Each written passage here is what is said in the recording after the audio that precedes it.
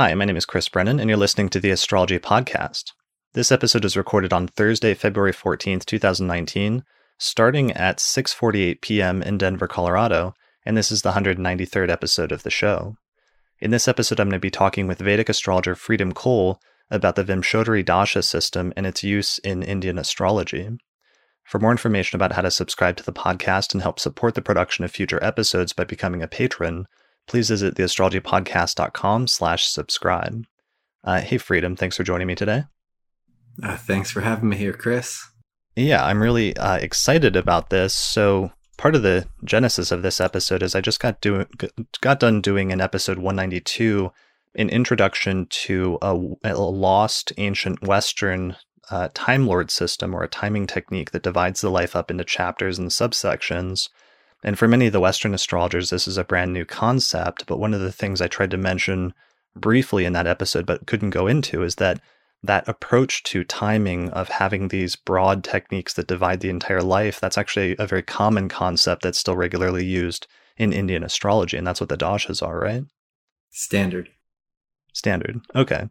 So that's why I wanted to have you on. We're going to talk about one of the most common dasha techniques that's used in Indian astrology by most Indian astrologers today. But first, since this is your first time on the show, I thought maybe we should introduce you and talk a little bit about your background. I met you at UAC, I think, for the first time in 2012. And Yes. But more recently, my good friend Austin Kopic, and friend of the show, has been taking some of your classes and just really raving about them. And he really loves your book and your teachings. Yes, I teach 2 one-year-long classes and then a 5-year-long class. And I've been teaching since 2006 now. Okay. How long have you been studying astrology in general?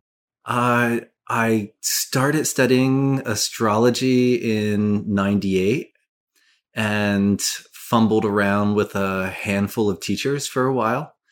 And at the same time, I was studying Ayurvedic medicine, Indian herbal medicine. And I was in India exploring, looking for different teachers. And it was in 2000 that I met my teacher and found the traditional lineage to study with.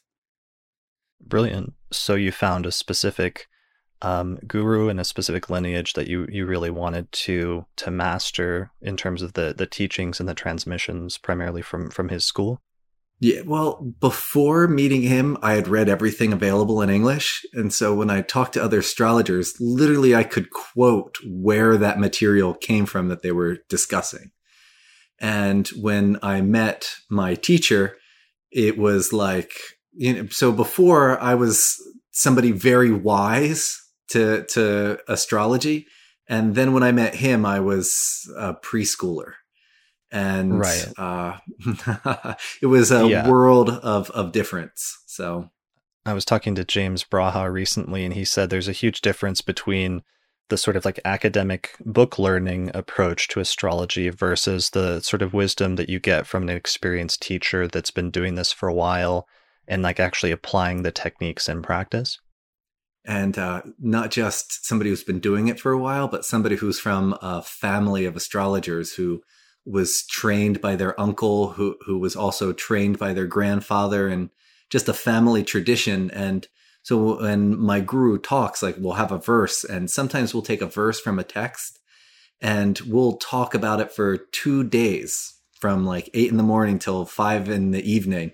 One verse, digging that deep into so-and-so's opinion and this text's opinion, and this is how this tradition is using it.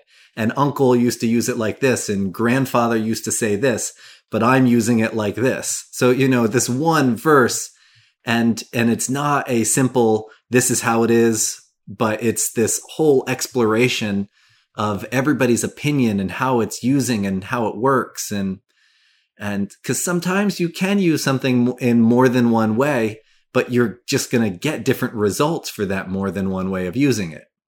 Right. Yeah. I mean, that whole idea of lineage is so much different in the Indian tradition, where you can have that transmission from actual like generations of astrologers versus just one person so often in the West, just like learning it out of nowhere and not having any connection to even the prior generation that learned it, but instead just picking it up from books. That's a much different approach, having that available. Exactly. So when I found that, I've surrendered to it and just continue to go deeper. Brilliant. Well, and eventually you published your first books. You've published 2 books so far, but the title is Science of Light, An Introduction to Vedic Astrology, Volumes 1 and 2. So the first one is an introduction. The second one is a foundation. Okay. And slight difference, but there's a theoretical difference between, because one's just the intro. It's welcome to the terms. The second one is what is the underlying philosophy of astrology that makes it work, and how did the ancient world believe that it worked? Right. And so the whole first part of volume 2 goes into that, and the second part of volume 2 goes into advanced techniques, utilizing all those concepts. Okay, brilliant. And are you still working on other volumes, or is it going to remain a 2-volume set? There's a third volume that will eventually come out as part of that series, but I'm working on a few other texts at the moment, so we'll see what evolves when. Okay. The second chapter in volume 2, though, it's the whole chapter is just focused on time and the ancient concept of time. And I go deep into that because when we talk about timing, it's such a different concept of time than us as Americans utilize. We have this thing where there's people who say, oh, time doesn't exist, or I don't believe in time, or time's only real if you believe in it. And the Indian reply to that is like, yeah, we'll see how old you look in 20 years. It's right. It doesn't matter whether you believe in it or not believe in it. Time is happening. Sure. And so instead of calling it an illusion or not real, it's kind of the opposite. The only thing, like there's nothing that's permanent. Nothing is permanent. Everything is going to go away. Our only guarantee is that everything is going to go away. And so in that, our only consistent reality is the fact that time is moving forward. There's nothing else that we can be sure of, but we can definitely be sure that time is moving forward and it's not moving any other way. And in that, time is considered a divinity that is manifesting reality. Okay. So when we take that concept of time manifesting reality, then timing in an astrological chart enters this whole different plane of existence, because the planets themselves are deities. The planets are the gods, both in the Vedic system and, in many of the other systems. And those gods are manifesting through the movement of time and giving you the results of your time. And if we look, the English language, I don't know how much you know about how much language impacts just how we frame reality. But sure. English is a very noun-based language. So there's things, and things have places. So those who are speakers of the English language, we have this tendency to think in thing and place. That's just our go-to. Right. When you enter Sanskrit, it's a verbal language. And everything is about a verb. Even a book is a place where words are being. There's a communication happening. So every noun is just a verb that's been densified into a noun, but its root is a verb. And in that realm of happenings, there's a much more, there's the fourth dimension of time is inherent in the verb that's not inherent in the noun. And that's the other thing. So timing in a chart, it allows the chart to, and the chart and our relationship to the chart to be a fourth dimensional, the chart is a 4-dimensional reality. There's the planets, and then those planets are expanding in time. They're they're giving fruit in time. So when we use timing techniques in a chart, we're taking this two-dimensional thing and we're turning it into a four-dimensional reality of unfolding a person's life. So it's a very different concept than saying that time isn't real. Right, definitely. Yeah. And that brings up 2 points. One of which I love about your book is that you know Sanskrit and you actually translated a bunch of passages from Parashara, from one of the oldest Indian astrological texts, for this book. So then when you cite and when you're teaching specific things about dashas or other techniques, you're actually citing and translating the passages directly from that ancient text. Yes. Okay. That's just really brilliant and unique because you don't see that in a lot of astrological texts, especially in the West until recently when people started actually translating some of these, but they usually don't know the language firsthand. So that gives you a really unique, direct insight into some of the authors and some of the texts. But anyway, looping back to the point you were making about timings. So yes, we're going to talk about timing today. And part of the premise of this, it seems like, is, as you were saying, the birth chart indicates various things, but it's kind of like a snapshot in time of the alignment of the planets at the moment of your birth. But the dashas and other timing techniques introduce a more dynamic component, as you were saying, about the unfolding of things throughout a person's life as they move forward in time. Yes. Fourth dimension. Time is this unfolding, and the chart itself, the Sanskrit word for the chart, if we personify the zodiac, it's called the Kala Purusha, meaning time personified.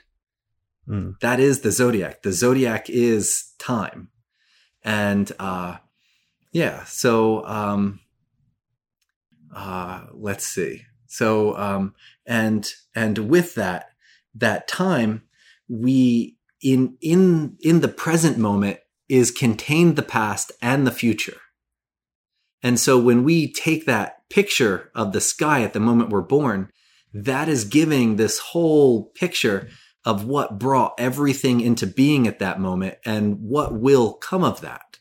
Both if we just look externally at the sky, whenever we look at where any of the planets are, we know where they were before and where they're going.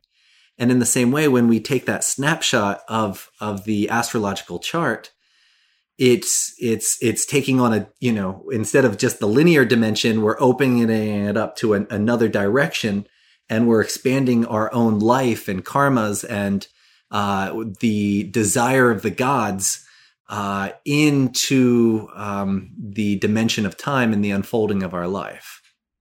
Right. You actually had a statement at the beginning of the section on timing in your chapter that I really liked, where it sounded really similar to this statement I remember reading in like the 12th century text of Guido Bonatti, but it was interesting how you phrased it, where it was something to the effect that the purpose of astrology was to understand the past, to correctly perceive the present, and to predict the future. And I thought that was a great encapsulation of something that seems true in most traditions of astrology in terms of what their primary goal is. Trikala is the Sanskrit word for that. It's the one of the goals of the astrologer is to become the knower of the three times: the past, the present, and the future. Right. That's brilliant. I love that. There's like that's so common, and that runs through so many different traditions. And it seems like it should be so obvious once somebody points it out to you, but that's not usually commonly how astrologers talk about it. They usually talk more about like something else that's not as primary or fundamental as that. From the Indian perspective, time is the fundamental. Every other element is evolving from time. So, and that brings in the dashas. So the dashas are a collection of techniques, or how should we define this actually? Because I usually use the term dasha to mean like a specific set of techniques that work in a certain sort of way. But when we were talking the other day, it seemed like you might have a broader usage of that term. So the word dasha itself literally means 10. 10. Okay. That's literally what it means. And it's bringing up this concept of compartments. 10, 20, 30, 40. And just, we have 10 fingers and everything is evolving after that number 10. So it's a way of encapsulating time. And the big thing when we talk about encapsulating time is we, just as I was putting all this emphasis on how real time is, in that same way, just as we go to a place and I can explain, hey, over in Denver, there's mountains and there's snow on them, and I can explain what Denver looks like. And over here in California, we can explain what California looks like. Time is also qualitative, and it has qualities to it. And so there's different nature to time. And when we look at Dasha, it's this encapsulation of these different qualitative time periods where the time will be a different energy than a different time. And everybody, I often bring it up, we've had good times of our life. We've had bad times of our life. We have times that we've loved a lot, times where everything is working well, times where nothing can work out. And so, when we reflect on it, everybody can connect into this experience of, there's good times and there's bad times, and then there's neutral times. And when we look at dashas, there's multiple dashas because sometimes everything is bad, but sometimes it's just relationship that's bad and money's good. And sometimes it's just health is bad, but career is okay. And so there's these multiple dashas that are kind of giving you the time quality of these different areas of your life. Similar to how different houses are representing different areas of your life, these different dashas are representing these different qualities of time in these different areas. Yeah, I love that because that's also interesting to conceptualize that there's different ways of dividing time. And we'll sort of get into that in terms of different dasha techniques that divide time in different ways, and that each of those attributes certain qualities to different eras of time. But one of the things that's different and requires almost a reorientation for a Western astrologer is they're often used to thinking of time in terms of specific discrete events, but this is instead dividing time up into almost like blocks of time that have duration for a while rather than just thinking about it as a singularity or something. And we would never think about space as a singularity. We would never say, we don't look at the earth as a bunch of islands. Mm-hmm. And so but there is continents. So there's these different blocks of land masses that have different natures and qualities. And there is the division between them, but there's a coherence in the qualitative nature of time. Right. So our topic today is the Vimshottari. And when we look at the Vimshottari is a type of dasha that relates to the moon. And so the moon is about the qualitative nature of how we are experiencing reality, which if we take the big scene of the dashas, there's a division into three different primary dasha types. And we have Ayur dashas, which are about longevity and health. And there was, in the ancient world, there was astrologers who that was the only thing they did. You came to them and they'd tell you when you'd be sick and when you were going to die. And there was a name for that type of astrologer. And then there's the Rashi dashas, which are more about what's happening qualitatively outside of us. And then there's the Udu dashas that are more about what's happening in our experience of reality.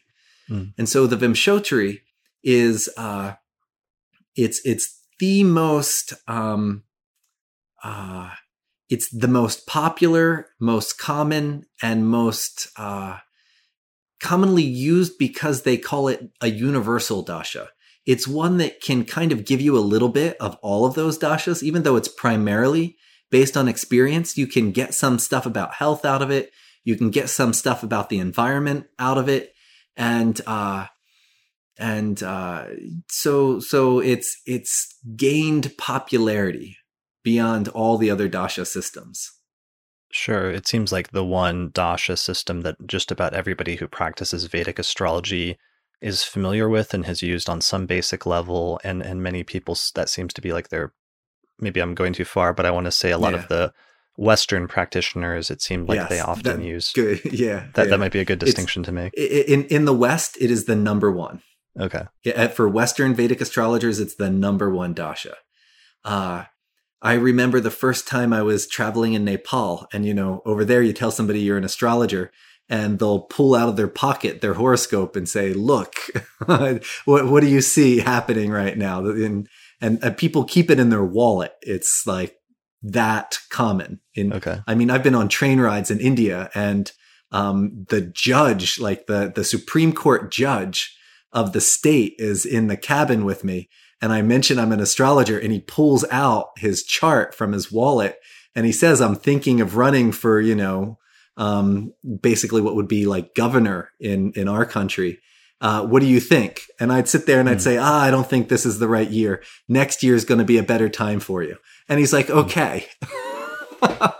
Like that's the level. But, you go to some of these places like Nepal, Vimshottari Dasha is not the number one dasha. They have a dasha called Yogini Dasha, which is very, very different type of dasha. And so different areas lean more towards one than another. If we go to South India leans more heavily into sign-based dashas. Like they'll tell you it's a Taurus time period or a Gemini time period, where Vimshottari is a planet dasha. It's telling you it's a Saturn time period or a Venus time period. So, okay. But the Vimshottari is number one in the West. And on a certain level, until about maybe 12 years ago, I would even say till about 20 years ago, there was only one or two astrologers that I knew who were using anything other than, and they were considered weirdos. Okay. For using something different. But it's becoming more popular to know more than one timing, more than one dasha. Sure. And this technique specifically, in terms of how far back we can trace it, it seems to go back at least to the text of Parashara, which is at least at the latest the 8th century or earlier. Around that time period. And so when we look at Parashara, it's being dated till around the 8th century because of the language. We can see that the techniques in it are much later, but when it was the Brihat Parashara Hora Shastra was written somewhere around the 8th century. So that's the way that me balancing the realm of myth and the realm of modern scholarly approach to it. I balance that. It was written sometime around the 8th century. How old it is another debate. But that's the oldest text that I've seen it arise in. When we look at Varahamihira, he's using a system called Mula Dasha and Nisargika Dasha. And Nisargika Dasha it's a biological timing where, from 0 to 1, you're an infant. You're just a baby. From as soon as you start walking, from 1 to 3, you're a toddler, and there's certain energy at that time. So it's the same for everybody. At 13, you hit puberty, and then you change timing. Then he also uses this dasha called Mula Dasha. We call it Mula Dasha. He doesn't give a name for it, but basically you take the strongest kendra, and that's the first dasha. Then the next strongest, and you go through them. Then you take the cadent and the houses, and then you do the strongest cadence. And each one of those is giving a different timing. But in Parashara, we see, and as I said, it's my understanding, it's the first time it shows up. And in the texts in the Varahamihira tradition, we see it also being incorporated around the 10th century into their usage. Okay, so later authors who followed sort of Varahamihira's approach later started mixing them together in the later traditions. Yes. I got it. And in Parashara, that's not even the only dasha system, right? There's other dashas introduced. No. Yeah, he does 32. He lists 32 different dashas. Okay, and in those dashas, like just for example, one of those 32, it can be started from the Lugna Lord, or the highest degree planet. So all of a sudden that one dasha just became 3 different dashas. Right. And and we differentiate it. The one that's coming from the Lugna Lord, the Ascendant Lord. I'll speak in English terms. That one is used to see the unfoldment of the person's, what their purpose is in life, where the one that is from the highest degree planet, that's looking at the soul purpose. What has the soul come for, and why, different spiritual experiences and soul development. So all these different timings have a utilization in some area of our life. Sure, I like that. So it's like using different dashas or different timing techniques for different purposes or different contexts to study. Some of them are highly specialized to do specific things, whereas others, like one of the reasons we'll talk about Vimshottari, is that it's more general. It's more general, exactly. Okay, brilliant. All right, well, why don't we jump into it then at this point and just talk a little bit about how to calculate it and how it's calculated to give people an idea, as well as some resources for where they can get their dashas calculated. And then after that, we'll jump into interpretation. So, and how much to differentiate or not differentiate. When we talk about calculation, so Vimshottari literally means the 120-year cycle. And there's also a 108-year cycle, there's a 100-year cycle, there's a 60-year cycle. And the 60-year cycle is only used on a chart that has the sun and the rising sign. If you don't have the sun and the rising sign, you don't use the 60-year cycle. So there's this concept of what's special about a person that has the sun and the rising sign that we'd only use that. But I just bring up that difference because so each of the nakshatras is given a length of time, and it's given a planet correlation. And sometimes a lot of Western, for lack of a better term, Neo-Vedic astrologers, they use that planet lord of the nakshatra to interpret the nakshatra.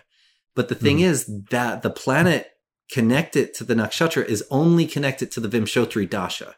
If I used the 100-year Dasha, I actually correlate a different planet to the nakshatra. So there's this variation. So the planet connected to the nakshatra is not a standard. It changes depending on the Dasha. But for the purpose of this technique, so we have the 27 lunar mansions, which are the nakshatras, and they're basically 13 degrees and 20 minutes in length each. Yeah. And each of those, for the purpose of this technique, is associated with a specific planet. With one planet, and each planet has a number of years that it gives. And the planets, and so there's 9 planets used in the Vedic system, the standard 7 plus Rahu and Ketu.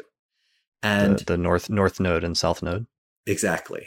Okay. And they are repeated 3 times throughout the nakshatras. So it's 9 times 3. And it starts in the beginning of the first fire sign, moves all the way through, and then again starts at the next fire sign. So there's this sequence of 9 3 times. Did you follow that? Yeah. And I have a diagram a friend made for me years ago. Could I share it? Can you tell me if this is correct? All right. So I will just share that really quick for those watching the video version. So it's supposed to be a diagram that shows the nakshatras and then the names of them on the outside and then the planet associated with it, if this is correct. Yes. And notice that the nakshatras are breaking in random places compared to the sun. So we can call the nakshatras moon signs. Right. And they're breaking in random places compared to the sun signs, except in 3 places. In between Pisces and Aries, they're in an alignment. In between Leo and Cancer, they're in alignment. And in between Scorpio and Sag, they're in alignment. So those are the 3 places where this nakshatra sequence starts again. And because of this break between both the moon sign and the sun sign, those are considered dangerous degrees in the Vedic system. Because you're both in transition between the moon sign and the sun sign. Where if we look between the first nakshatra and the second nakshatra, they're changing, but they're still in the same sun sign. And if we move from Aries to Taurus, you're moving sun sign, but you're still in the same moon sign. So they're considered safer transition points, where these major points where both are changing are considered more dangerous. And it's where there's this restart happening. So if we look here, so each of these nakshatras is given a different number of years. And Sure. and if we look at the second nakshatra in Aries, this is called Bharani. And so Bharani is ruled by Venus, and it's given 20 years. If we look at the next one, it's ruled by the sun, and that's given 6 years. We look at the next one, it's ruled by the moon, which is given 10 years. So each of these is allotted a certain number of years. What we do is we look at where the moon is at the moment of birth. And if the moon was, and just for ease of calculation, we say it was exactly halfway through a nakshatra ruled by Venus. So if it was halfway through the Bharani, which is the second nakshatra in Aries, that would mean if Bharani gives 20 years, if it's halfway through, that means the person is already past 10 years, and their life will begin with the first 10 years being in Venus. And once that first 10 years of Venus is done, they enter the sun time period, and they have 6 years of that sun. And so all of us were born with the moon somewhere, and it's very rare to be born with the moon right on a transition point, but some people are. And if it's born right in that transition, they'll have the full timing of that first sequence. Otherwise, we're using a remainder, and then we start utilizing each of these time periods after. Now, one of the things that I was studying the Ayurveda and yoga, and I had a friend who was studying the Jyotish, and he kept trying to get me into it. And I just wasn't taking, I was like, astrology, I didn't put, right. I'm like, I'm doing this Ayurveda and this is grounded and real. And then, a reluctant, I always like the archetype of like the reluctant astrologer I run into from time to time. Yeah. I was too logical, and, right. And I was, 19 turning 20 at that point. And I had played around a little bit with astrology, but it just didn't have I just didn't feel the validity, or I don't know it just not enough. It didn't call me to study. And, at that time I had been in my Venus, time period for my first year of college. And my first year of college, I went to school for art, and I was a design major. And then the next year, I just had some strange feeling, and I was like, I'm going to change schools. And I changed schools, and I transferred to be a psych major. And I didn't really know why. I just was listening to my heart, and it didn't make sense otherwise. And later, he pulled out these Vimshottari Dasha, and he showed that I changed from Venus and went into Sun. And I was like, oh, of course. I was in design, and then I went to school for psychology instead. It was like all of a sudden it made sense. I started looking a little deeper. Everything else started lining up. It was like, wow. And that kind of, fortunately or unfortunately, my life has been devoted to astrology since. Sure. Yeah. So, just bringing it back around to the yes. calculation thing. Yes, the calculation. So the simple thing is just that in order to calculate this technique, this dasha technique, you just find out what degree and what sign your sun is located in the sidereal. Moon. Or sorry, not the moon. Yeah. Not the sun, the moon in the sidereal zodiac, and you figure out what nakshatra it's in. Yeah. Whatever nakshatra it is in is associated with a specific planet that has a certain number of years. Exactly. And but you don't use the complete years of whatever that is, because it's proportional based on how far through that nakshatra the moon is at the moment of your birth. Yes. So if it's like halfway through, then you would use half of the years of half that Brilliant. Planet. And so once that number of years is up for that first chapter of your life, you then move to the next nakshatra in zodiacal order. Exactly. And so you're just zodiacally going through the nakshatras. And normally you'll stay in the certain zone that you were, you're not going all the way around the zodiac, because it's from one of those major transition points to the next is 120 years. And so you're only going maximum a third of the way around the zodiac with the Vimshottari system. Okay, brilliant. During a course of like 120-year life, basically. Exactly. And there's one story of a certain saint who lived more than 120 years, and he was into astrology, and they showed how after 120 years it started repeating. Things that had happened earlier in his life started repeating again. But that's another. Okay. So then we have those are called Mahadashas, meaning the larger time periods. Now, so that's like the upper level, the most general level of like the years. Most general level. And I don't know, I use the analogy in the Western system that it's like the chapters of your life. Would you use that analogy, or do you use some other analogy? Chapters. Well, I guess chapter could work. Because like if the life was a book, like if you pick up a biography about like your life that's written in retrospect, it's usually divided into, chapters, let's say 10, 20 chapters. Yes. And you almost kind of have that with a technique like this if you're only making it through let's say like 9 signs. If you live a pretty long life, that's like a 9 chapter long book. Yeah. You could call it a chapters. Okay. I don't want to push any like foreign sort of conceptual structure on it, but it's just the thing is, when I look at dashas, I'm also looking at them like the cogs of a watch, and there's multiple different cogs running at the same time. So sometimes those chapters get messy, and there's part of some chapter in the next chapter. Right. That's a good point. So that's my only hesitation with calling it a chapter. Sure. And instead I just use the word, it's a qualitative field of time in your life. Okay. And yeah. Okay. So each of them is associated with a certain number of years.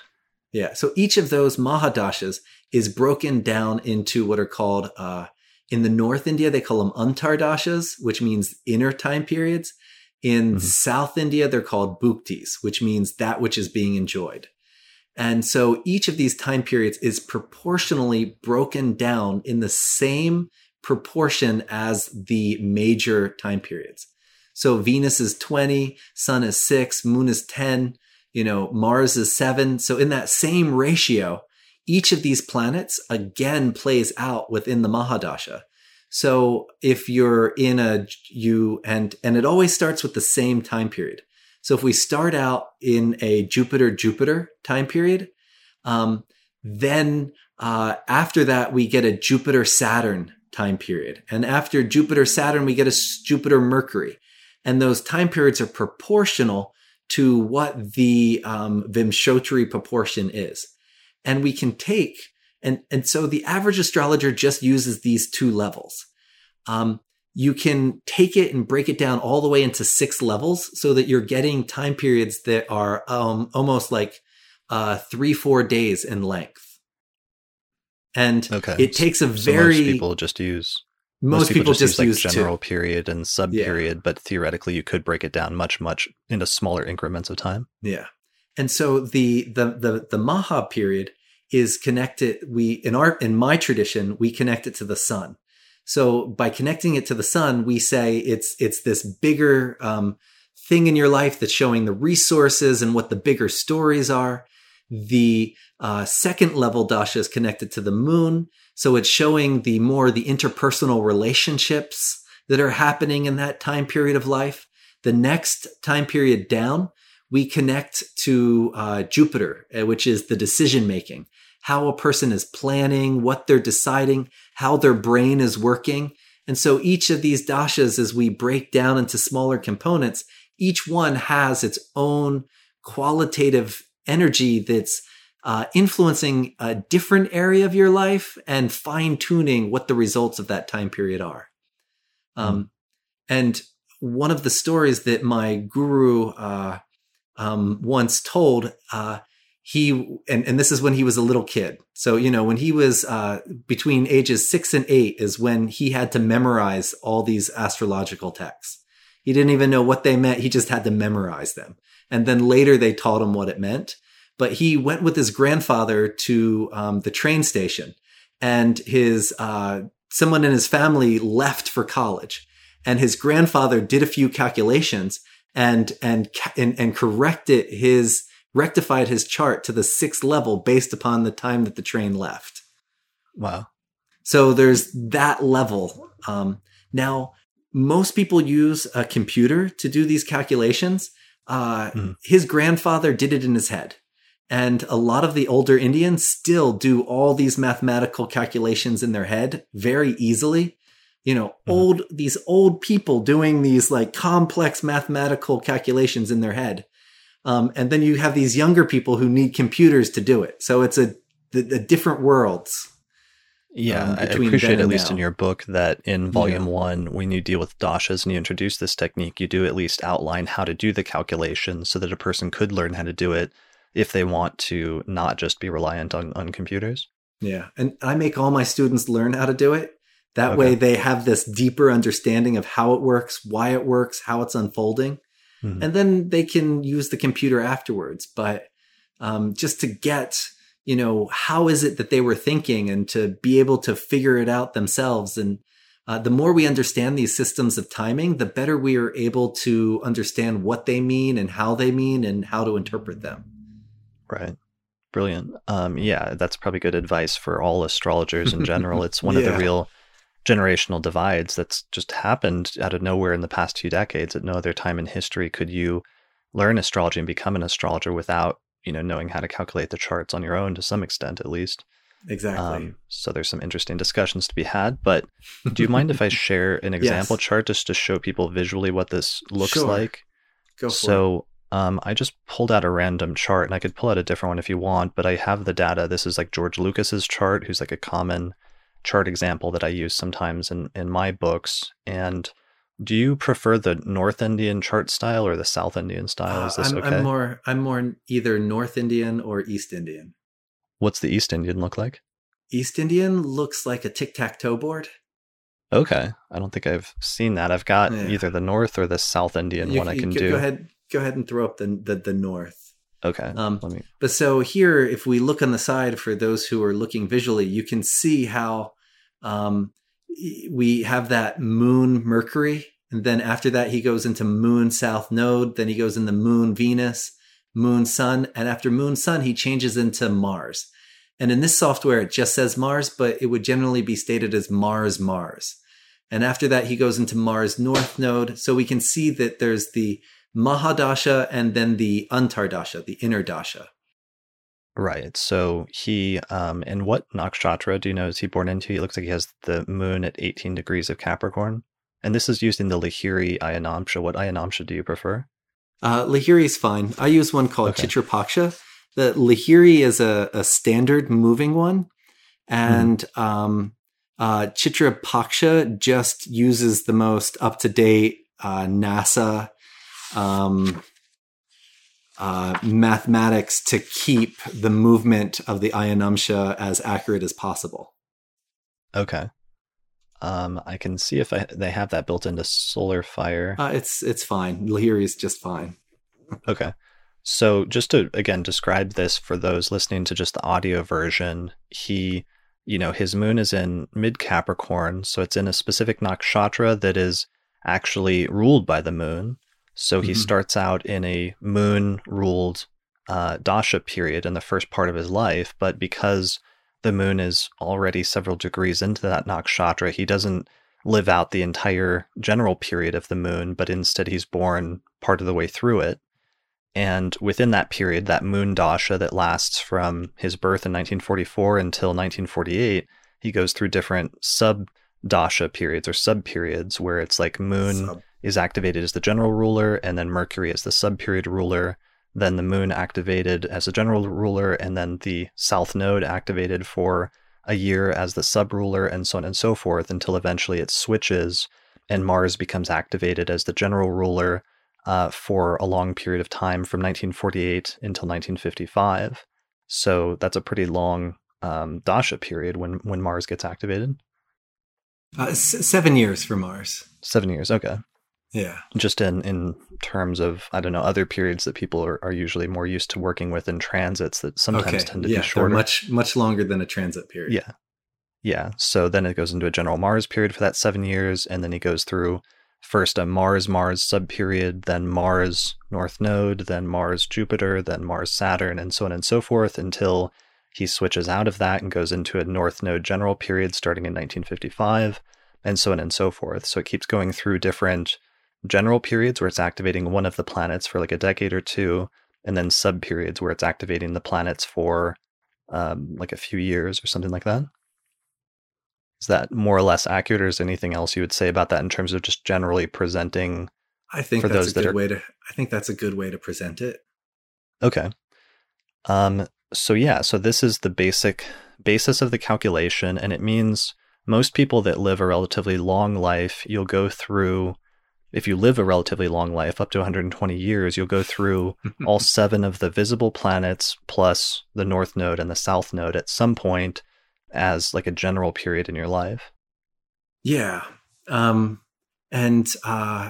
when we look at this, can you want to talk about interpretation at all, or are we still just focusing only on? Yeah, I'm trying to. No, we should move on. I'm Yeah. trying to think. Is there Okay. anything else we need to touch on about calculation, or is that pretty much it? I mean, that's how it's calculated, right? That's pretty much how it's calculated.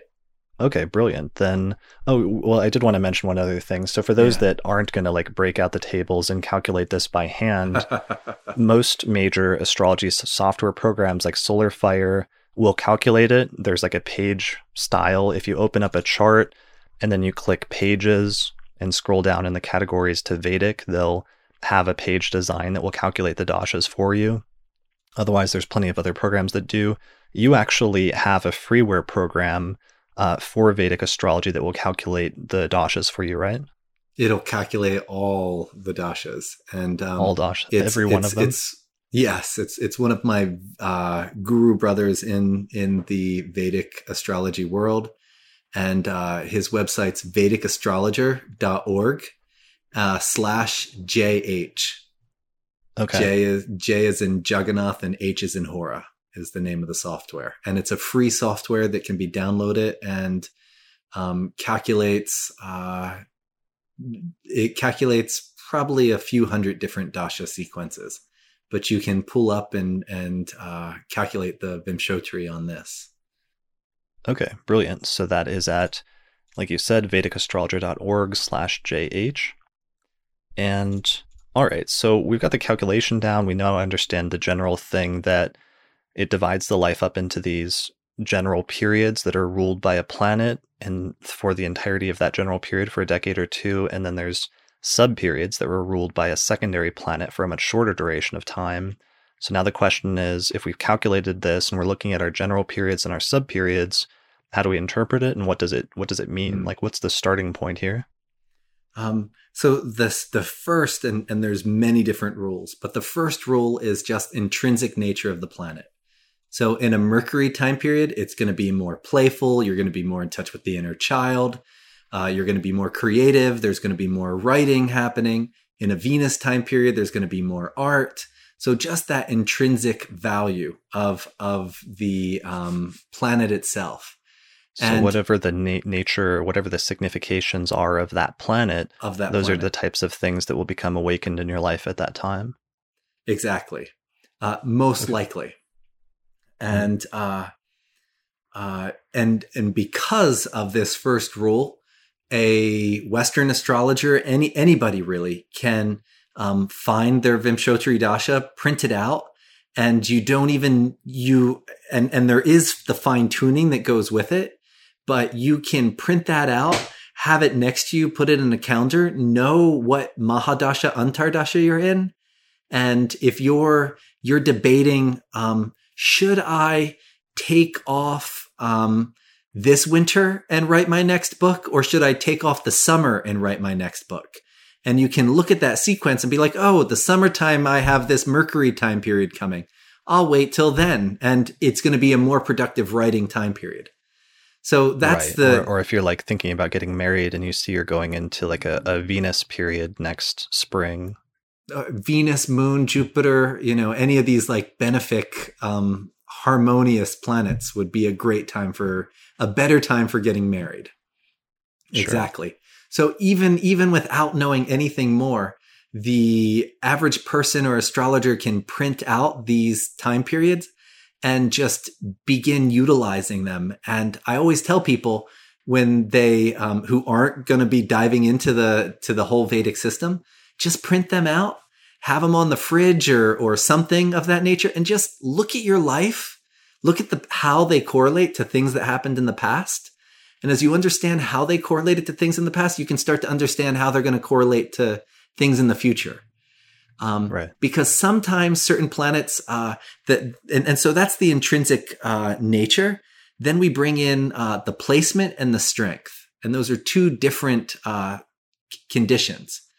Right, because this is that first rule that you introduced. While it's true, you actually have expressed some concern that sometimes people get too stuck on that, and that's only the starting point, and that you shouldn't overemphasize it. Exactly.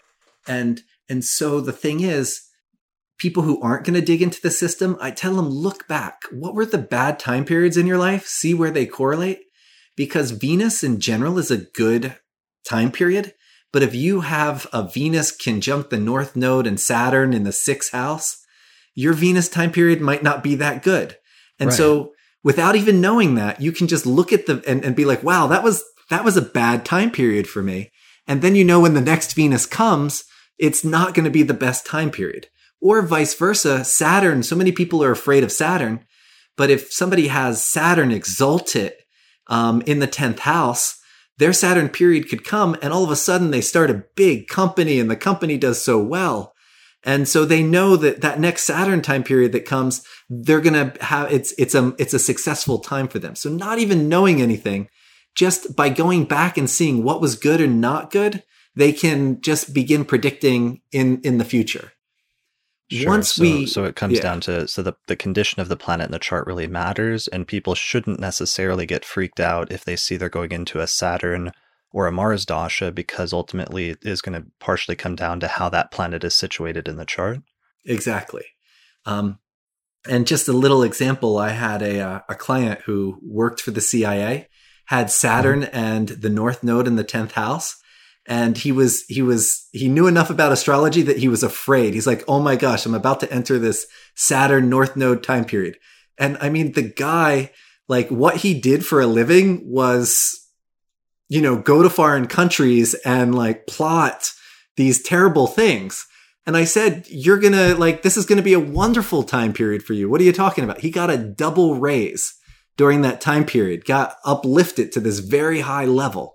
So it also, there's the nature of the planet, and then there's the nature of what you're doing in your life. A monk, a Venus time period might be a terrible situation for them because they don't want a relationship, where somebody who's in the, Mars might be a dangerous time period to some person, but somebody who's a soldier or police officer, it might be their best time period of their life. So there's the nature of the planet in the chart, as well as what are you doing with that planet in your life. And generally, if the planet is well placed, it means the planet is prominently and positively showing up in your life, and thereby it's going to enhance those beneficial results. If a planet is not well placed and causing suffering in your life, when that planet gets activated, that suffering all of a sudden is getting activated in your life. That's brilliant. I mean, that makes a lot of sense just in terms of, I hadn't thought about it that way, but that the person who has like a challenging planet, or let's say a malefic, but it's well situated and prominently placed in the chart, might gravitate sometimes towards utilizing that planet in constructive ways in their career or what have you. So when it gets activated, of course, that might be not just the highest point in their career, but they might be utilizing things that are natural to that planet. Exactly. So it ends up enhancing them and being a beneficial time period. So we can't just use the intrinsic nature.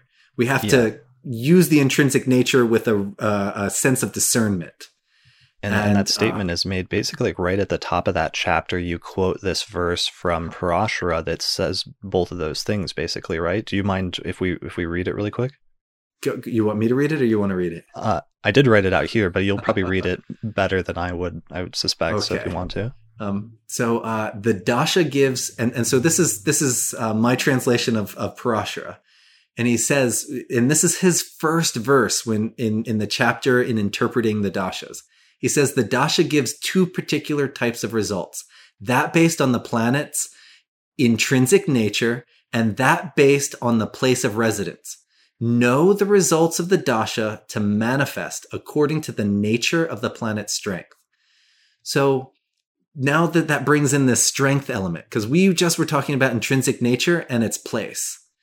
And so if a planet is well placed but weak, the tradition says it'll happen only in the person's dreams. And how that shows up. Let's say Venus is in the 10th house, well placed, but in its debilitation. So the person will dream of being a movie star. And in that dasha, they'll maybe watch lots of movies, dreaming of being a movie star, learning lots of facts, but they don't actually become a movie star. So that strength impacts how much that planet is going to manifest or not manifest in the life. And really quickly, I think I interrupted you before we actually introduced house placement, because that was the second condition in your book that you mark. So maybe we should touch on that really quickly before we continue with the full enumeration of different strength conditions. Yeah. So we have intrinsic nature, then we have its house placement. And the house, every planet is going to be altered by where it's showing up in your life.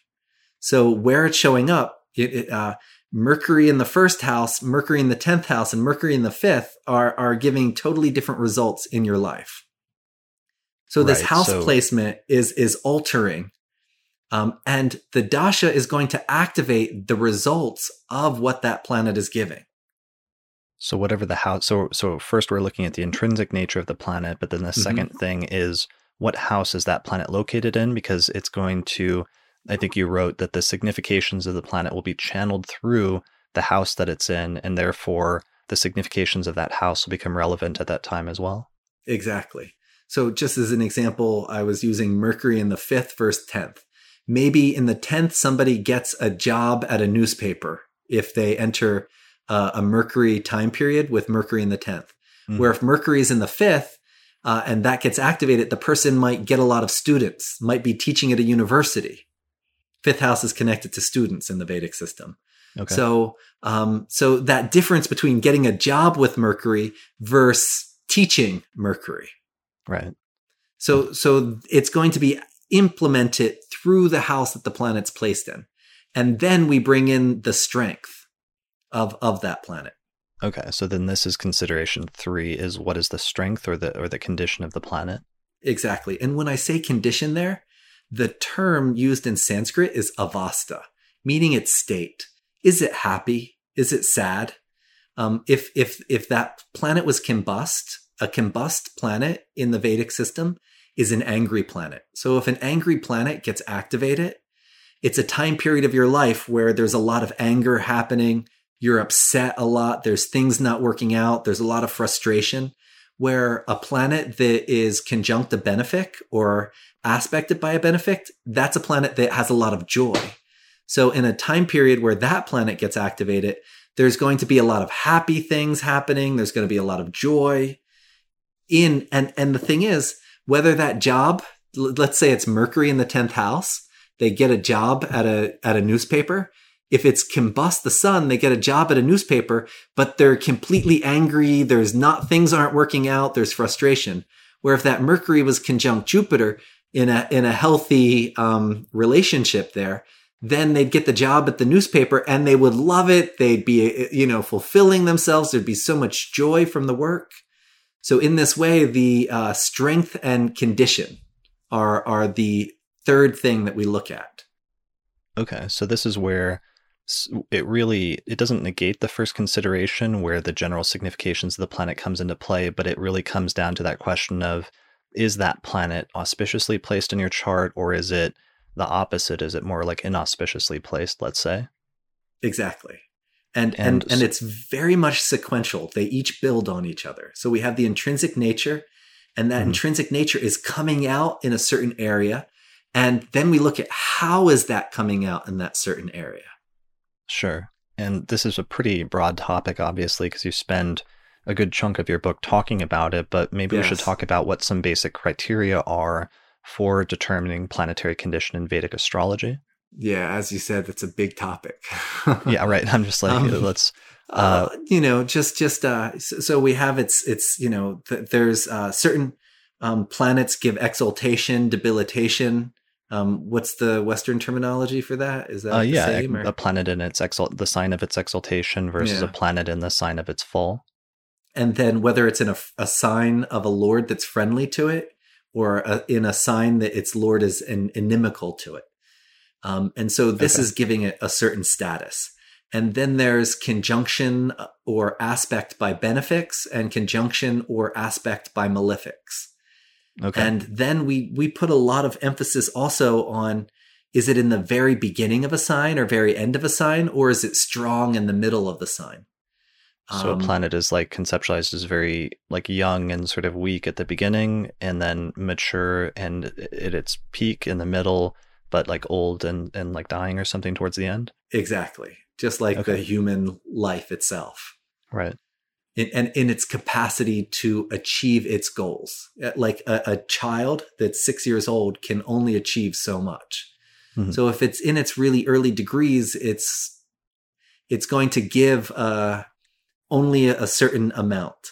Often planets in the sidereal first degree, like that 1 degree of the sign, they often give really wonderful financial results, but they're so immature. That's where we get these rich people that just, like if the smarter of us say, well, if we had that much money, we would do so much good things with it. But they don't, because it's just the planet that's giving them the money is immature. Sure. That makes sense. Yeah. So that's another one. So being combust or, versus being free from the rays of the sun as another contrast. Being in a favorable house versus being in an unfavorable house, that's another one, right? Yes. And what would we consider like a favorable versus unfavorable? Favorable houses depend. For example, moon in the 6th house is not beneficial. But Saturn in the 6th house is wonderful. Moon in the 6th house, person has digestive issues, food sensitivities. They pick things apart in their life. They have a hard time being content. Saturn in the 6th house makes a super hard worker. Person overcomes any obstacles that's put in front of them. So the benefic and the malefics, which houses are good or bad for each of them, changes. And the big thing with the Vedic system is there's always something good about everything. Even moon in the 6th house. I just talked about the negative, but on the positive side, it makes an incredible doctor or an incredible lawyer. Somebody who's like looking for what's the problem and fixing the problem. That moon in the 6th house is great for. So, yes. Can we set up at least a general distinction that there's a tendency for like the 6th, 8th, and 12th to be interpreted more negatively, generally speaking, than like the 11th or the 5th or the 10th? 6, 8, and 12 are the toughest house for any planets to be in. Okay. And then the 1, 5, and 9 are the most auspicious places for a house to be. And then second to that is 1, 4, 7, and 10. Should write that down. 1, 5, and 9, and the 6th, 8th, and 1, 5, and 9 is the most beneficial for any planet to be in. Now, it might not be beneficial for everything, so there's that variation that, as I said, shows up there.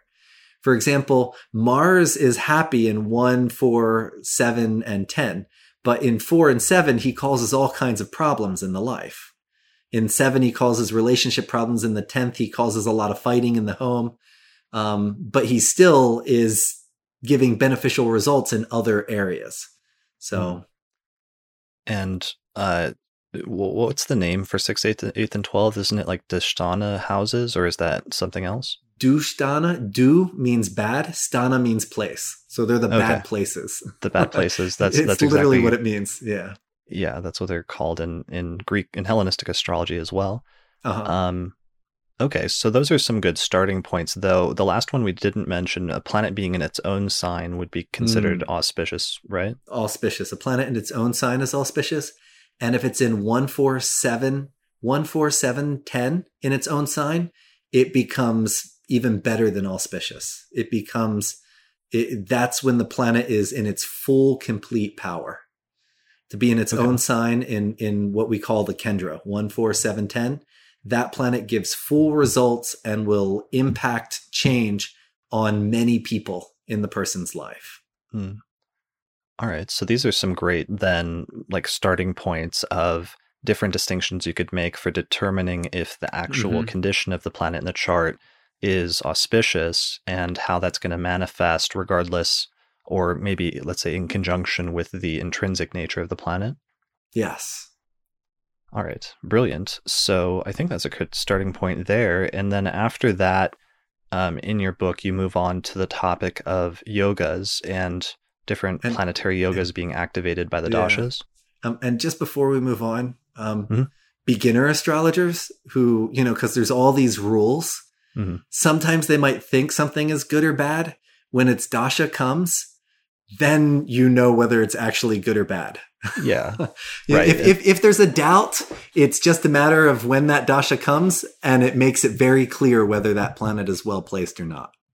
Yeah. And sometimes, I mean, that's probably a good thing we should talk about, especially towards the end, is just how using some of this stuff in your life and how you deal with some of that knowledge and like good ways to use it versus maybe not healthy ways to use it and things like that. Yes. Sounds good. Yeah. So the next big thing that we use in interpreting the Vimshottari is what they call yogas in Sanskrit. And yoga means two things coming together. So this is just the Sanskrit word for conjunctions. So it's some type of conjunction, whether between two planets or a planet in a house in a certain way. So this coming together. And when a planet gets activated, its conjunction gets activated. So, and just as an example, Mercury and Sun conjunct in a sign of Mercury creates a great scholar. So if it's a Mercury time period or a Sun time period, and a person has this scholarly combination, then when that dasha happens, that is going to get active in the person's life, that combination. Okay. That's really important. So when a person goes into like a Mercury period, if they have the Sun and Mercury conjunct, then it's also activating that conjunction with the Sun at the same time. Exactly. So when a planet gets activated, the conjunction it's in is also getting activated. Okay. So that's really important because then that starts bringing together other pieces of the chart that are working in combination or with unison with any one placement. Exactly. So and all these different interpretation tools, I've done my best in my book to list them in order of importance. Okay. So that, if you start looking at the combination and you're not taking in the intrinsic value, the placement, and the strength, the interpretation can go wrong. All of those build on each other. So we're taking each of these things into account and in order of importance. Okay. Yeah. I mean, you do actually an amazing job of outlining this in your book. So I just have to recommend for anybody, especially newer students who are just getting into this, that you outline it like very clearly and sequentially in the book. And you actually had an interesting discussion about a rule with when the malefics and the benefics are interacting in the same sign. Yes. You actually had an interesting like interpretive rule about that. Yes. And so this is a rule that is applied in Vimshottari Dasha. So a lot of times people, when there's 3 or 4 planets conjunct, people start getting confused. Oh my gosh, how do I interpret this? Right. And so the rule goes that the most benefic planet in that conjunction is interacting with the most malefic planet in that conjunction. And then the next most malefic is interacting with the next most benefic. Even if they're farther apart, it's still this malefic benefic interaction. And now this is a rule specific to Vimshottari Dasha. We don't use this outside of Vimshottari Dasha. And when you say interacting, you mean Yes. like affecting or influencing, that it's the malefic that's doing something to the benefic? Yeah, so let's say Jupiter, Venus, Mars, and Saturn were conjunct. Mm-hmm. And the person entered a Saturn time period.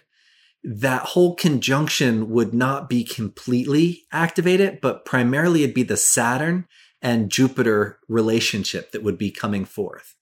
And from the Vedic tradition, Saturn-Jupiter is considered we call it Brahma Yoga, trying to understand how things work, where things came from.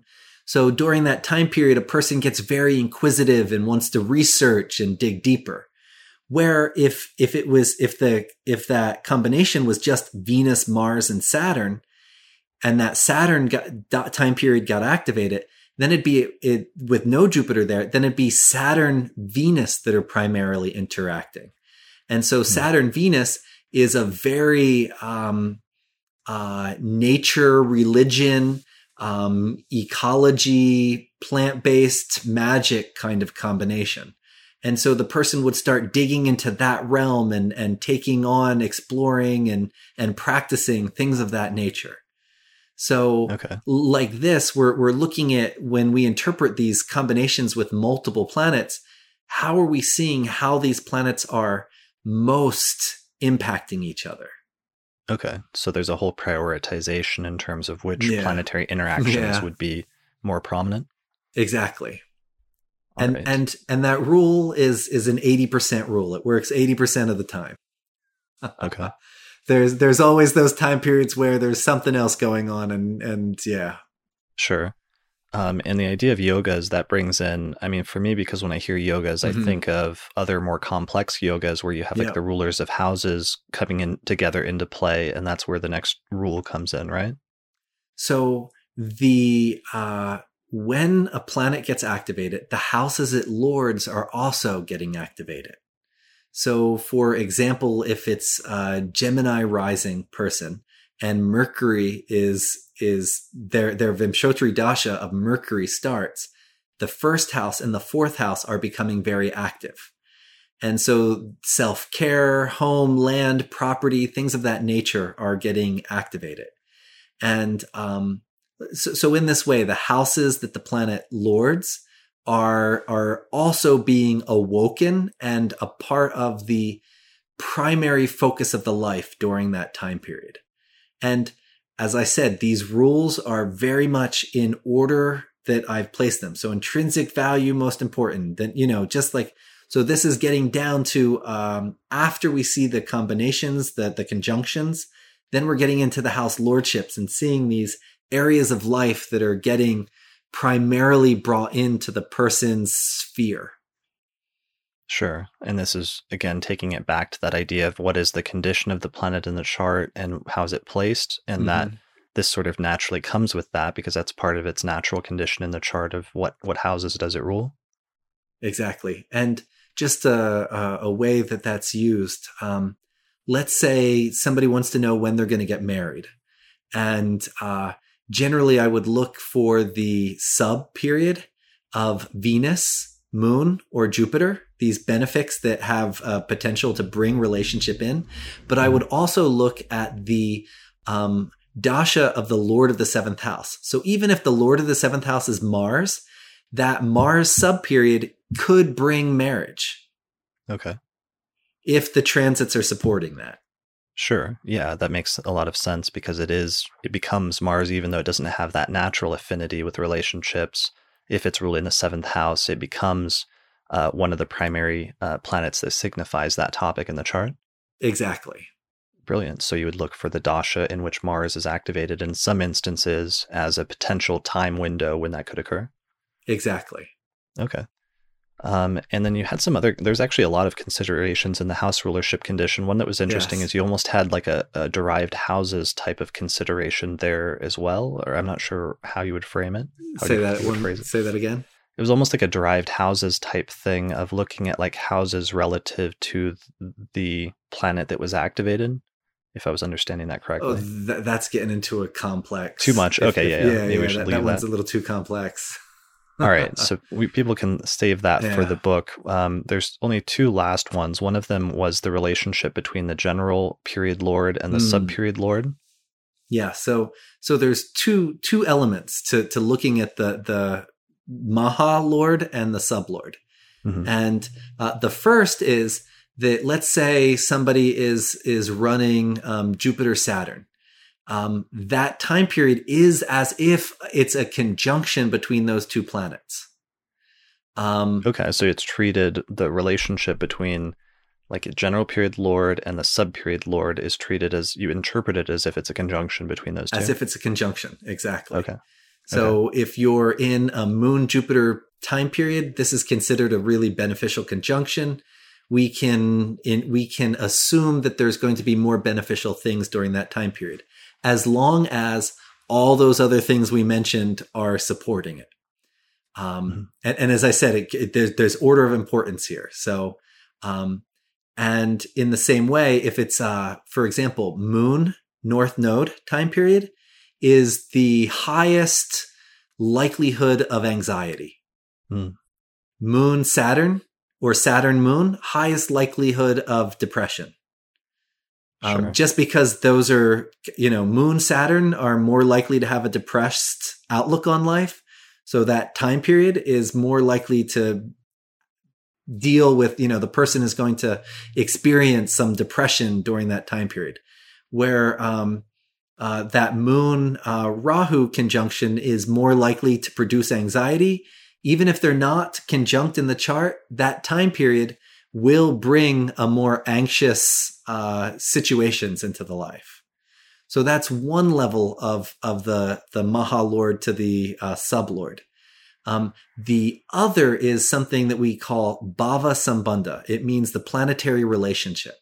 And we have these this understanding that if planets are conjunct, they're most likely, it's a beneficial, they're already a combination that's working together. So it's just activating that. Now, if a planet is, let's say, it's that Moon Rahu time period.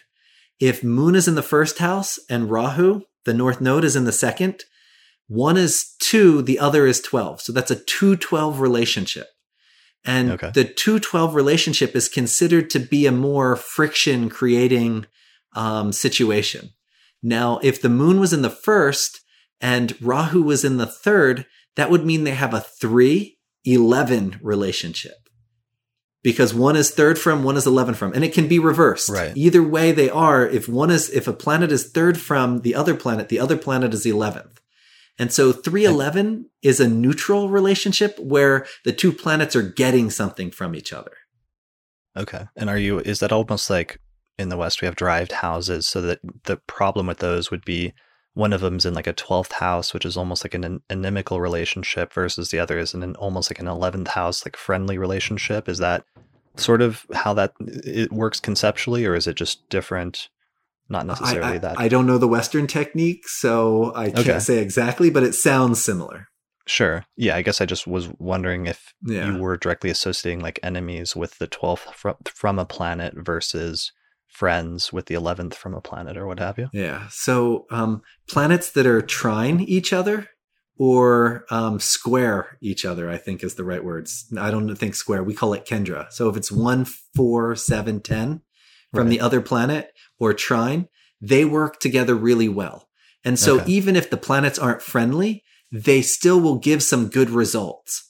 Where if they're in a 6-8 relationship or these more negative house relationships from each other, then they're going to be bringing more problems. So for example, I had a client, he had a Sun Mercury time period. He thought it was going to be really good. But they were in a 6-8 relationship and he had all kinds of legal issues during that time period because of that relationship the two planets had between each other. Yeah, that makes a lot of sense. And that though is conceptualized as different from the concept of aspect because you use the special aspects that the planets have, right? Mm-hmm. Is that true? Where it's like each planet has, especially the outer planets, have 2 specific aspects that they make, as well as the conjunction and the opposition? Yes. And, talking about aspects, that brings we didn't talk about aspects in this, but Right. the planet's aspects also become more powerful during its time period. Okay. So if Jupiter is aspecting the moon during Jupiter's time period, the aspect on the moon becomes stronger and more powerful. Where if Saturn is aspecting the moon during Saturn's time period, that aspect is going to be activated and become more strong. Right. So it's really just like every thing associated with the natal condition and placement of a planet in a birth chart is becoming awakened when it becomes activated as through the dasha technique. Exactly. Brilliant. That makes sense. All right. So the very last thing, which is at the very bottom of your list, which is so interesting because I'll just add one thing onto that. Sure. In the beginning, I mentioned that there's multiple different dashas. Mm-hmm. And in that multiple dashas, we are activating everything, but the Mula dasha that Varaha Mihira used versus the Vimshottari that we see show up in Parashara, in the Mula dasha, we would look if a planet is afflicting, and if a malefic is afflicting a planet, we see the tough time periods as the time periods of the malefics. Where in the Vimshottari dasha, the malefics might not be a negative time period, even if they're afflicting a benefic, but the benefic that's afflicted, that's actually more the time period of suffering. So the Vimshottari is activating everything that you experience of yourself, not what is outside being put on you. You get the slight difference of that? Maybe more subjective versus like objective experience? Exactly. Okay. So it's activating everything subjective about the planet. And maybe that's a byproduct of the fact that we're starting from the moon, and that's the primary starting point for the entire technique is the nakshatra the moon is in. Exactly. Where the Mula dasha starts from the strongest kendra, 1, 4, 7, or 10. And so it's irrelevant of the moon, and it's much more a practical, objective approach to timing. Hence, while understanding how the dashas are calculated impacts how we interpret them. Brilliant. All right. That's really good information to know. Yeah. And then at the very end of all of this, or towards the end at least, you introduce one of the final pieces, which is transits, which is so interesting because that's where the ancient traditions were so different than, like in the modern West, transits is like the primary timing technique, and it's the one that people often look to first. But in these approaches of the ancient timing systems, both in the Greek and the Indian traditions, transits are always the last thing you look at because you don't know which planets are going to be activated by transit until you know what the dashas are. Exactly. And so the dashas are there, and there's a few different ways we use the transits with the dashas. One of them is the transits of the active dasha lord become more powerful transits. Mercury or Venus are these faster moving planets, and they don't have that same weight that Jupiter and Saturn in the North Node often have. Mm-hmm. Yet in the dasha of Mercury, all of a sudden Mercury becomes this very strong impact on wherever it's moving in the sky. So that's one way that we integrate the dashas and the transits. Then for predictive purposes, as I mentioned before, if I was going to predict when somebody was going to get married, I might look at Venus subdasha, or I might look at the subdasha of the planet ruling the 7th, even if it's Mars. But then I have to pick, is it going to be Venus or is it going to be Mars? And so with that, then I look at the transits in those two time periods. I wouldn't, even if the transit supported marriage, but the time period running was the 8th house, I wouldn't predict that transit would give the result of marriage. So it becomes so for example, yeah. Let me translate that for a second. So if like something like Jupiter was going through the 7th house, but the person was in like an 8th house dasha period, you would not predict marriage because that transit through the 7th is not going to be as active if it's not activated as a dasha. Exactly. Okay. The dasha literally blocks that transit from giving its full fruit. Okay. I like that terminology blocks, because it's like the potential is there because the planet's going through the seventh house. So you'd almost otherwise expect it. But if it's not activated as a Dasha Lord at that time, it's not really turned on, or it's not, there's some sort of blockage that's stopping the potential manifestation of that transit. It's like the transit of Jupiter through the seventh you'd meet some really awesome partner. But because the eighth house is active, you're dealing with some debts and loans, and the debt collector's coming. And that awesome partner says, I don't want to marry this person. Right. Where if it was running the seventh house time period and Jupiter was transiting that time period, or it was running Venus, a planet that intrinsically supports relationship, then all of a sudden there's all this extra love energy, and it doesn't even matter what else is going on because the love is being supported while that transit is happening. Sure. So it goes back to that whole thing you mentioned at the beginning of like potential versus like something that's almost just imagined. And you gave an analogy at the very beginning of somebody like dreaming of success during that time, but not actually achieving it. Exactly. Though the dasha and the transits, they bring the potential is all of a sudden in the life. Jupiter through the seventh house, there's going to be this potential person in your life. Whether it turns into something more than a potential, that's a whole nother story. Okay, interesting. So that's the really thing an is, important distinction. Yeah, it's an important distinction whether it's there or it's just a dream, because the transits are always bringing something. It doesn't mean that it fructifies into its completeness. And bringing it to another zone of health. For example, Saturn. So we use a 10th house aspect from Saturn. So I had a client today has Saturn is transiting the seventh, and the north node is about to enter the fourth. And so I looked, and she's in a good dasha, but there's these two malefics hitting the fourth. If she was in a negative dasha, I could guarantee that there would be some breast cancer type situations. But because she was in a good dasha, that dasha is protecting her. It's making her in the right place, right time, right things happening. So the dasha can protect from the transits or enhance. If she was in a negative dasha and those transits were happening, guaranteed we would have a situation where there was something going on in the chest region. Right, because sometimes there's the situation of a person that falls into trouble or gets sick, but then also has a recovery or is able to come out of simple recovery. Exactly. Sure. Okay. Brilliant. And you mentioned Saturn's aspect to the 10th. What are the two? Yeah. Saturn also always has its full power or full aspect on the 10th. And what's the other sign that it aspects? The 3rd, 7th, and 10th. Okay. 3rd, 7th, and 10th signs relative to the sign that it's in. Relative to Saturn's whole sign aspect. Right. Yeah. Okay. Just wanted to mention that really briefly because that's another different concept in terms of how aspects work that people want to explore at more point. And at some point, I know you go into that in your book. Yes.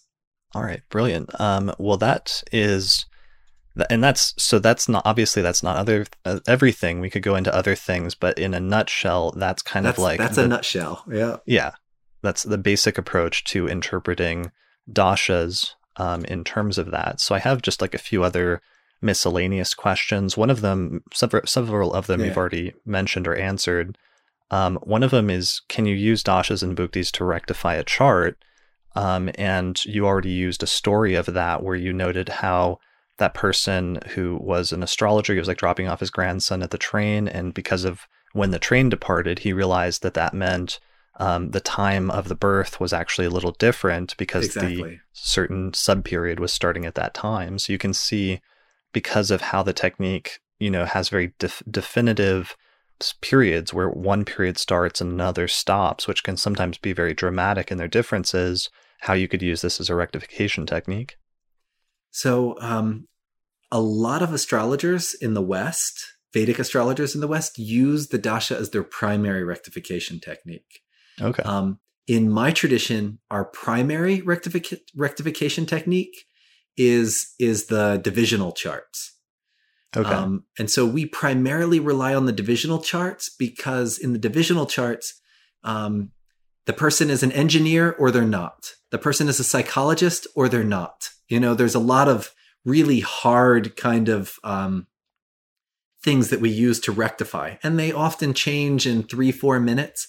So then we secondarily, in my tradition, use the dasha sequence, and primarily much more for big rectification. Let's say we're not sure exactly the hour somebody's born.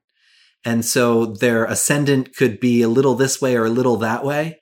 And which, a lot of times people from South America or Russia, we have a very generalized time.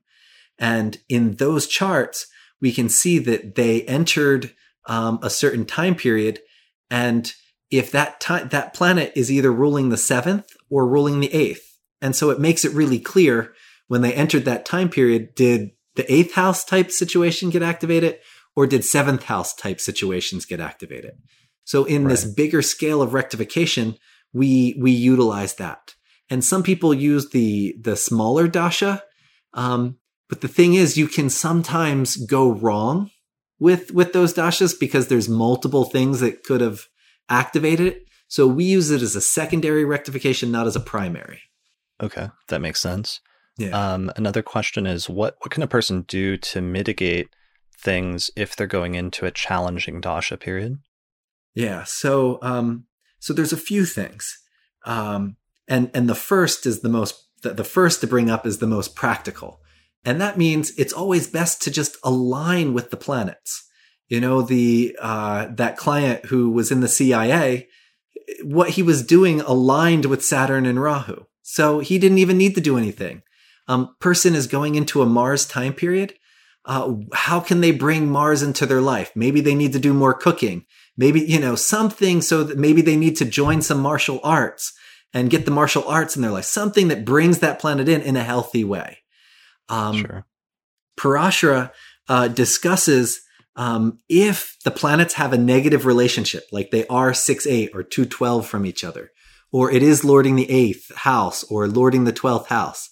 There's a whole chapter in Brihat Parashahora Shastra that he gives for each of these dasha sequences.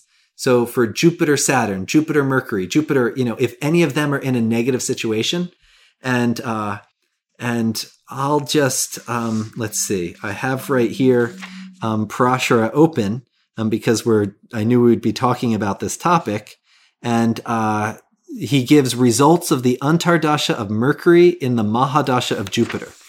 And it lists, in the, let's see, actually easier to find right here, the Mahadasha of Jupiter, Antardasha of Saturn. He says that if there is this negative relationship or negative house lordship, he says, in order to mitigate the evil effects of the afflictions, chant the Vishnu Sahasranam, which is a particular prayer, and donation of a black cow or female buffalo be given in charity with the blessings of the Supreme Saturn. So he gives this whole list of things to donate and prayers to give.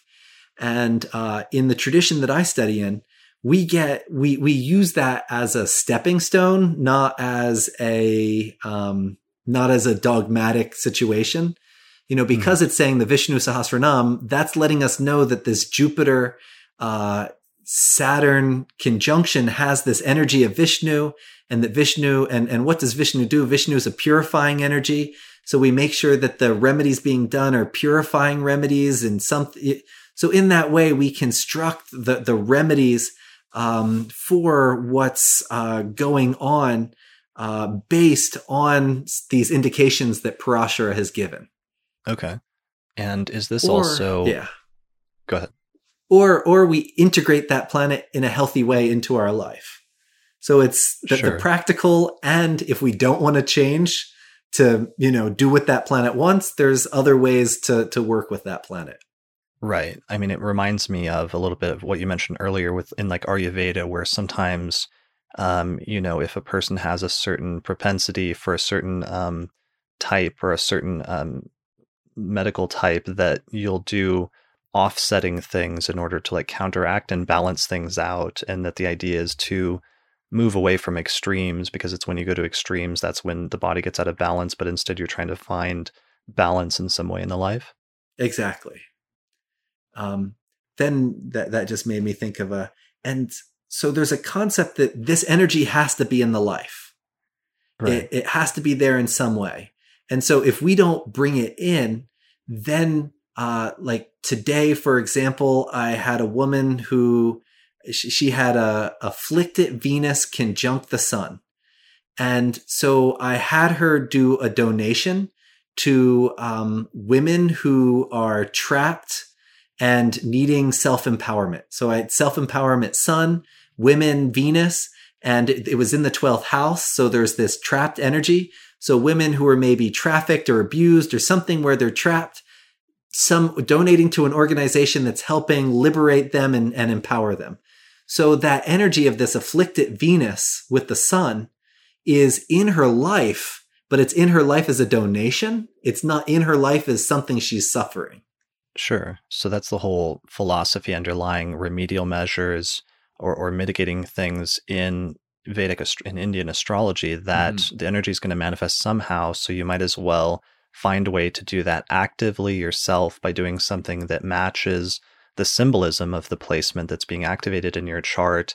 And if you do that, then you may have some more control over it than versus just letting it happen to you in a way that might be not as personally like what you might want subjectively versus something else.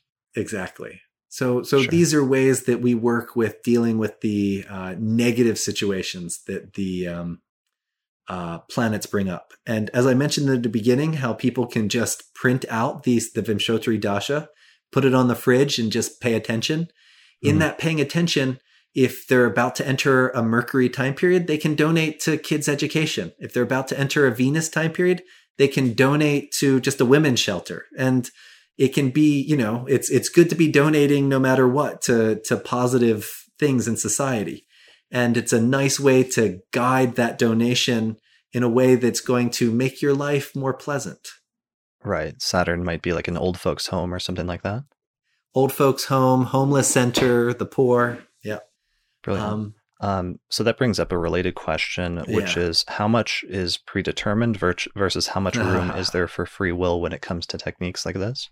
Yeah. So it's interesting. There's a few different ways to talk about free will and predetermined. The first place I often start with that is, even in us, we have this little kid. We have some people have a bully that lives inside. Some people have this angry part that lives inside. So we're filled with all these different parts of ourself. So when people start talking about free will, it's like, which part of yours free will? It's, and we have different time periods in our life where these different parts of ourself are more in charge. And even throughout the day, there's different parts of ourself that are in charge. So when we talk about free will, who is it that has that free will? And in the Indian yoga tradition, so much is about cultivating the self-mastery, because how often is this lower, less mature part of ourself getting in the way of our life and disturbing our relationship or disturbing other parts of our life that we wish wasn't happening. So free will in and of itself is a big discussion of how that plays in. When we look at it in the context of the dasha is showing the qualitative nature of time. And if you and me were going to go and camping in Alaska in the wintertime, we would want to bring a certain quality of clothing and gear with us. If we were going to go swimming in Cancun, we wouldn't want to bring the same gear as if we were going camping in Alaska. So when we look at the dasha, whether we're going to Cancun or Alaska is less in our control. There's this certain situation that's coming. There's a certain qualitative element that's unfolding. And that it's there. And when we bring up free will, we at some point chose it. Our soul chose that this point was going to come at this particular time. So it is this deeper I that is quite happy that this is coming. Now, whether these little parts of ourselves enjoy or not enjoy, that's another story. But what we can control is, do we have the equipment that we need to be in Alaska? Or do we have what we need to have fun in Cancun? So in this way, we can control how we are working with the time period. And being that we have a map, it gives us a better control. Just as an example, sometimes I mentioned the moon Rahu time period being an anxious time period. Sometimes people will go on medications during that time period. And then when that time period's done, they're still on the medications because they don't even realize that they're not anxious anymore. The medication itself is making them anxious. Knowing that time that, sometimes I say, hey, I get that you're anxious now. After July, that's going to calm down. Let's do this mantra or remedy now, and just know that that's going to go away. And so it gives us, knowing the terrain gives us this ability to have more control over what we're doing, know what's unfolding, and work with it better.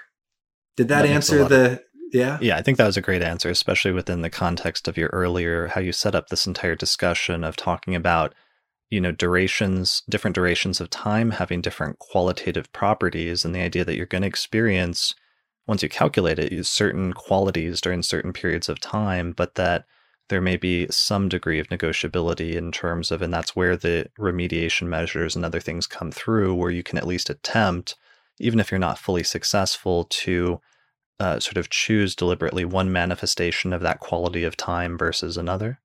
Exactly. So, and one last subnote to that, since it's a question that would naturally come up, is how does the underlying, since this is Indian astrology and it's coming from the context of Hinduism, how do concepts like karma and reincarnation play into this? You mentioned briefly something about the soul choosing the life theoretically, but how overt is that sort of philosophy in the actual practical astrology versus are you really just focused primarily on figuring out what's happening in this life and that other stuff is like sort of more background philosophy? It could be either depending on the astrologer. Okay. I myself like to focus on the present and prepping for what's to come. But those same combinations can all be interpreted as literally what you were doing in your last life that created that situation. There's nothing in the chart from the Vedic perspective that isn't indicating something that you did last life. Okay, so all of the birth chart itself is a combination of indications for this life that, like, conceptually are the results in some sense of past life karmas. So one of the beginning things in the Vedic astrology world that most teachers start with are the certain rules of karma and the doctrine of karma and what's fixed karma and what's changeable karma and what's the reserve of karma, how hard is it going to be to change certain karmas. So when we look at the chart, everything is kind of in that frame of reference. And when we talk about free will and not free will and destiny, or karma, free will and karma, certain combinations are what they call fixed karma. It means that no matter what you do, that's going to happen. And and for disease, two malefics aspecting a house and the negative dasha, it's a fixed karma that there's going to be a disease during that time. Two malefics aspecting a house, it's a beneficial dasha. That's a unfixed karma. It's possible that there could be disease, but it's not guaranteed. And we do a few remedial measures and there won't be any disease. Similar with marriage. If there's no transit happening, no dasha happening to bring marriage, it doesn't matter what we do. That we're not going to be able to bring marriage during that time period. If we have one of them and we do a remedial measure, we might be able to bring a relationship into that time period. So in that way, there's the whole Vedic system is built around it. It's built around, I could even say it's built around, but it is the laws of karma, if that makes sense. Yeah, I think that does make a lot of sense, especially in this sense of thinking about karma as like a reaction to something from the past. Mm-hmm. All right, brilliant. Well, this was really good. I'm really glad we had a chance to have this discussion. Thank you so much. This is amazing. This is all largely based on the chapter of dashas in your book, which goes into much, much more detail. Where can people learn more information about this, though? About the dasha or about the dashas, but also about Vedic astrology in general. I mean, I have to plug your book, which Austin's been raving about for a few years, but now I fully understand why. So it's titled, and you can find it on Amazon. It's titled Science of Light: An Introduction to Vedic Astrology. So I teach a year long. My first year is a year long. It's about 10 months long. And this year it starts the end of March and goes till Thanksgiving time period. And that's year one. And at the end of that, people are fully reading a Vedic chart. And even somebody like Austin, who is this incredible astrologer in so many different systems, he put everything aside and completely read a chart with no other rules except the Vedic rules. So, I mean, incredible versatility there, incredible mind. But so I work on ensuring that people can read the chart. That way, when we go in, if people choose to do a second year, everything is being laid on and they're reading charts in the Vedic system and utilizing that. And the website to learn more about that is scienceoflight.net. Okay. And that's your primary, because you've got a few different websites, but that's the primary one for your courses? For the courses, it's scienceoflight.net. For readings, I don't even want to give that one because I'm booked out enough that I don't want more clients. Right. Okay. And I'm from a tradition. And so I have multiple guru brothers and my guru himself. Some people try and jump right to my guru, and they often walk away completely confused. Because, he's teaching a very high level of Vedic astrology. But those who study with me, it's not, they're entering a whole tradition. So once they learn the material, there's also various guru brothers, guru sisters, everybody teaching in the same lineage that's sharing certain concepts. And, that lineage is if somebody is going to learn Vedic astrology, to come in with a lineage of tradition that's coming from the textual source and gurus and people that hold various knowledge bases, and I can't just do anything I want. I'm held to account by my guru brothers and guru, and in that way, all of us are held to account accordingly. And so it creates a very it creates a lot of integrity in the knowledge, how it's shared and how we work with it. So yeah, that entire idea of lineage and the community and the connections surrounding it, and the ongoing nature of it is just so important. And it's so interesting to see that, in a much broader sense in the Indian tradition and as something that you're a part of. Brilliant. All right. Well, thanks a lot for joining me tonight. Is there any final things we should end with, or are we pretty much good? I want to make sure if there was anything you meant to say that you did. But let's see. To end, I think I'll just come back to time, and the time really is the only thing that we can fully depend on. There's nothing. Everything is going to change except the fact that everything is, that we can depend that everything is going to change. And in that way, time is a reality. It's a divinity. It's something that, instead of coming from a place of saying, oh, I don't believe in time, or, oh, I'm not exactly sure where that concept comes from. But to really approach time with respect, and this thing that is manifesting reality, and that as astrologers, we have been invested in being able to read time and how time is manifesting reality. And it's just a deep meditation and deep respect for that divine play of time itself. Yeah. I love that. That's brilliant. And that really helps to wind out this episode, which is sort of a companion piece to the one I just did, which was on the quote unquote Time Lord techniques, which in Greek were said to be the techniques for the division of the times or for dividing the times up.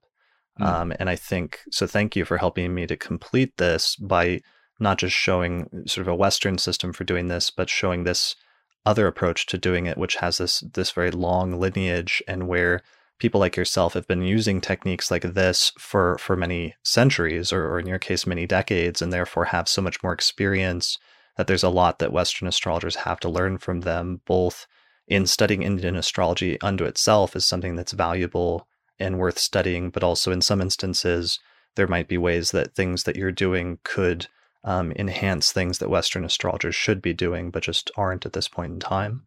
So thanks for helping me to explore that today. Thanks for having me on here, Chris. All right, brilliant. Well, thanks everybody for watching or listening to this episode of the Astrology Podcast. Thanks to all the patrons who supported us. You can find out more information about the show at theastrologypodcast.com. So thanks for watching, and we'll see you again next time.